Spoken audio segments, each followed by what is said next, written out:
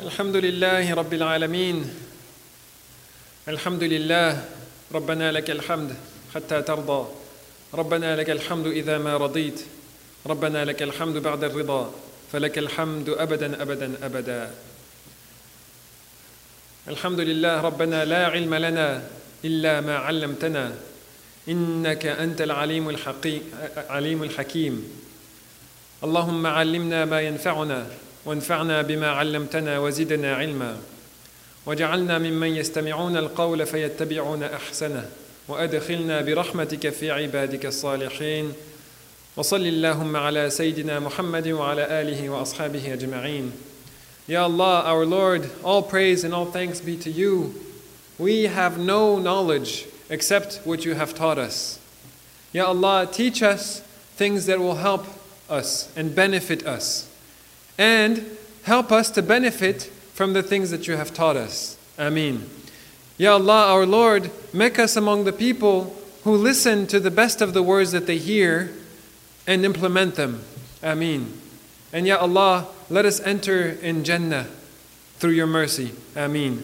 And Ya Allah, send peace and blessings upon our beloved Messenger Muhammad sallallahu alaihi wasallam and his family and whoever followed him, and make us among the people who followed him. Ameen. A few years ago, one time I was visiting my cousin, and he has this huge poster on his wall. It's a small room, but it's a huge poster. I think it took the entire wall. Of space, the universe. And it's one of those posters that has a bunch of things written down in small, like this galaxy, that galaxy, that galaxy. And he tells me that we have discovered that the universe has more galaxies than we had ever imagined. Millions and millions and millions of galaxies. And every galaxy has so many stars. Millions and millions of stars. Numbers beyond what we can imagine. It's hard to even conceptualize how many they are. So he's looking at the poster and he tells me, there's bound to be another place in the universe with life. Like we have life on Earth. I thought, wow, that's a good question. With all these billions and billions of stars, and all these billions of galaxies, is it likely that there's a place that, just like Earth, has the perfect balance of all the chemical elements to have life, and the perfect distance between the star and the planet, and a moon rotating around it? Perfect balance so that there is life on those planets? Are there aliens? This is my cousin saying this question to me, or telling me there's bound to be something. This is based on the concept that is widespread, that life on Earth came out of chance, came by chance, came out of randomness. By chance, molecules on top of each other made a life bacteria. And then from that bacteria, all life on Earth came. It was all just random. It's just a heap of molecules that just happened to have life. Like when there's snow, you take the snowflakes and you build a snowman. You just make a heap of snow, and then somehow it was just the perfect combination of molecules and life happened. It's a widespread concept that everything came by chance. Everything we know just came by chance. It's just random molecules coming together. Now, let me just first tell you where that came from and what's the problem with that concept. Even though it's widespread, probably all of you have heard of this before, that this whole universe came by chance, that there is no God. Where does this come from? This comes from the history of religion in the Western world. Because the Western world is the world that modernized. And the Western world looks at the rest of the world as insignificant. And the Western world had a big problem with religion for 1,000 years, for centuries. The religion was controlling people religion was massacring people. Religion was preventing people to do science. Religion was burning people alive if they find out something scientific that goes against what the religion says. Now, is that a religion that we are familiar with? That's not our religion. No way Allah would say to massacre people, to not do science, to not study the universe.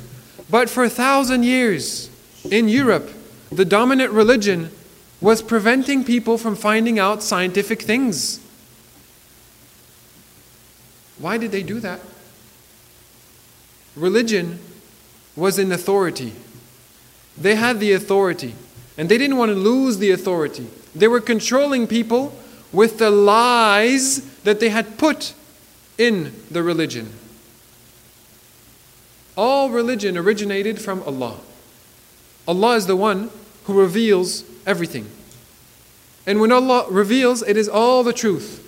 But the message that Musa received, alayhi salam, which we call the Torah, and the message that Isa received, alayhi salam, which we call the Injil, people modified it. People changed it. People added lies into it. People said that Jesus is the Son of God. And that Jesus is and then the God is one of three, a Trinity. And they said all sorts of different lies. They said to worship people who are dead. And many people invented so many things. Every religion that is in the world today is because people invented things and added lies that were never their part of the religion. And so as a result, the dominant religion in Europe for 1,000 years in the Middle Ages, when all Muslim scientists were finding out so many different things, Muslims were establishing science in the world. In Europe, they had no access to science. They couldn't do science because the science that they were finding out went against the lies that they had put in the religion. So now as a result, Americans and Europeans, the Western world, when you tell them that I believe in God, they don't want that. They think that God is against science. They do. They've lived thousands of years where the religion was against science. So they think God is against science. They don't want the concept of God. They would much rather find a reason to believe that there is no God and that everything came by chance, by random chance. Now, let's think about this. You know what's a junkyard? The place where they take the cars when they're good to scrap. And sometimes there's a truck that has probably 50 cars on the truck because they're all smashed. And they carry it out of the junkyard to go to be recycled. Imagine I go into a junkyard and behind the building there's a real size model of, let's say, a space shuttle made of all these metal pieces from the cars.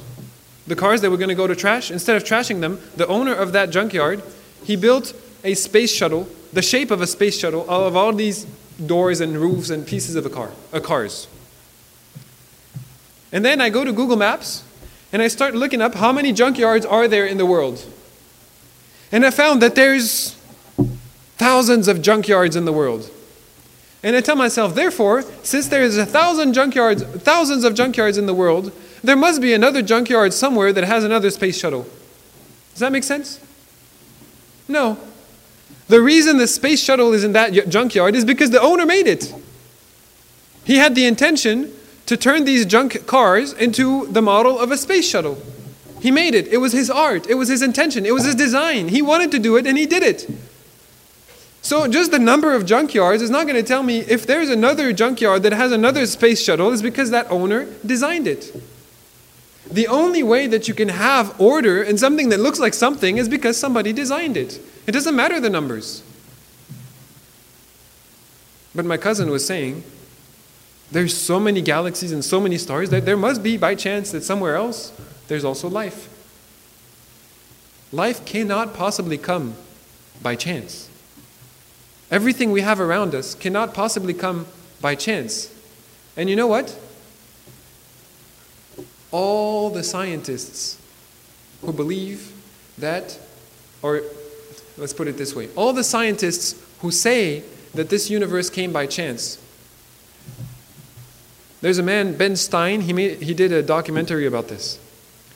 And he said, they speak on the media, they make videos on YouTube that there is no God and everything comes by chance.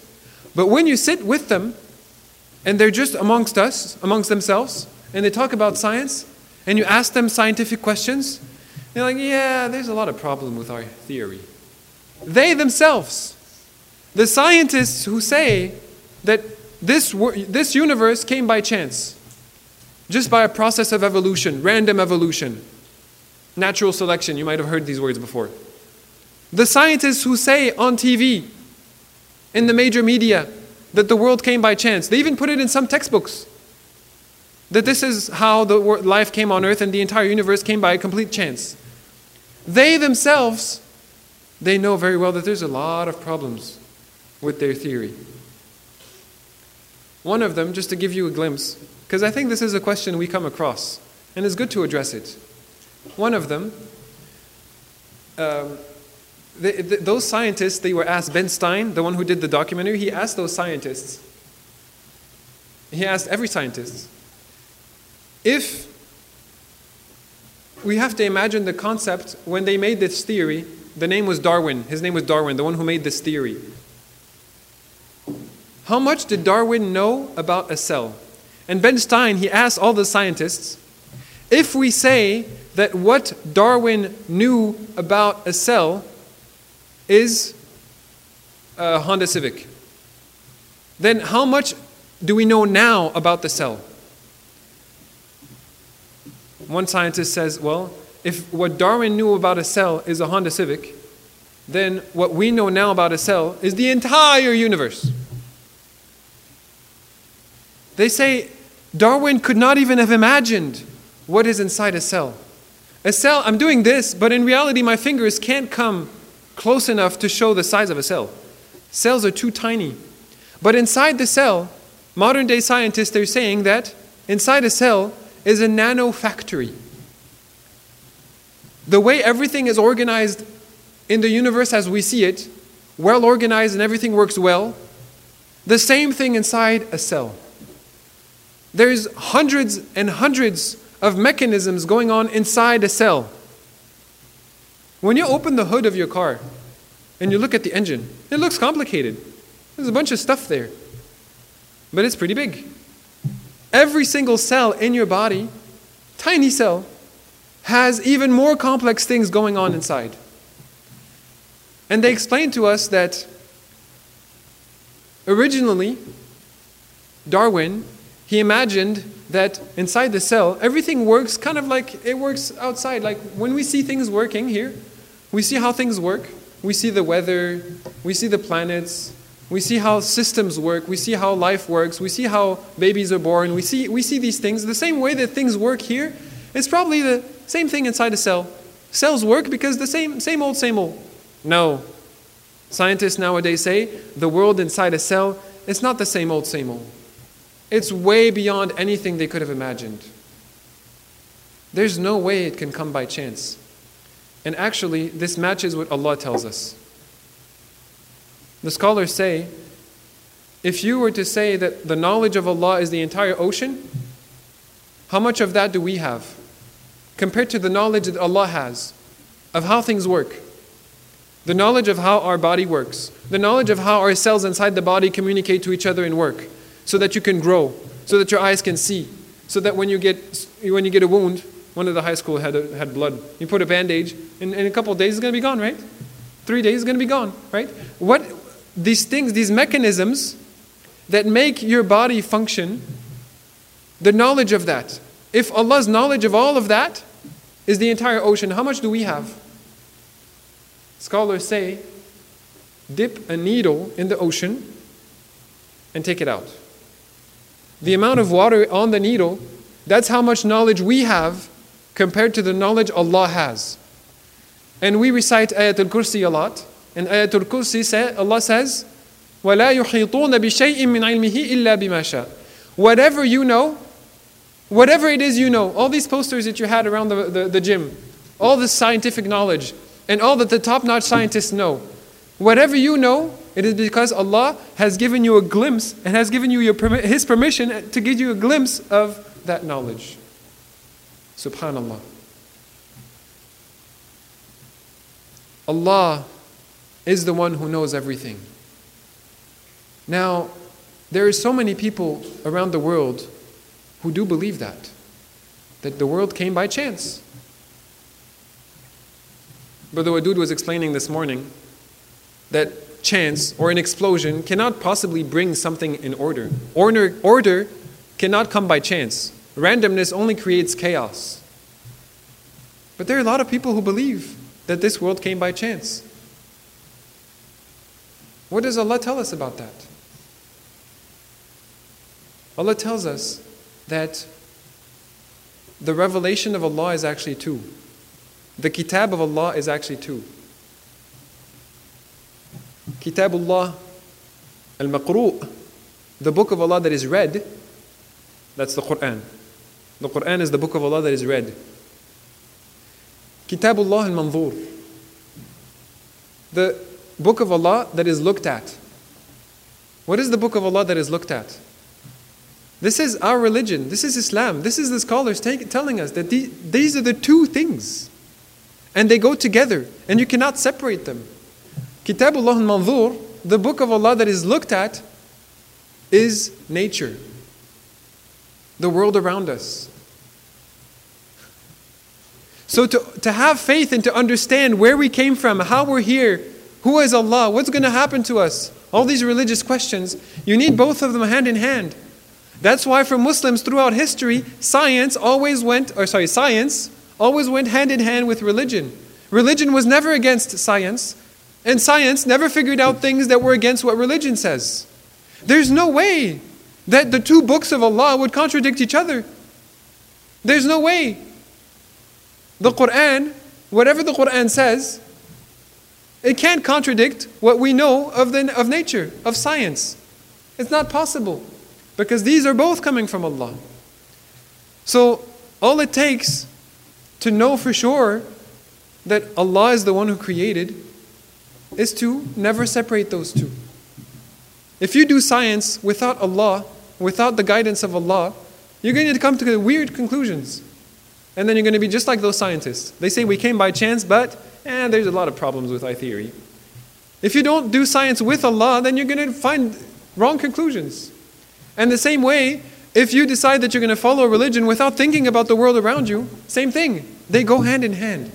The Quran and science, religion and thinking about the world, thinking about nature, go hand in hand. أقول قولي هذا وأستغفر الله لي ولكم فاستغفروه إنه هو الغفور الرحيم.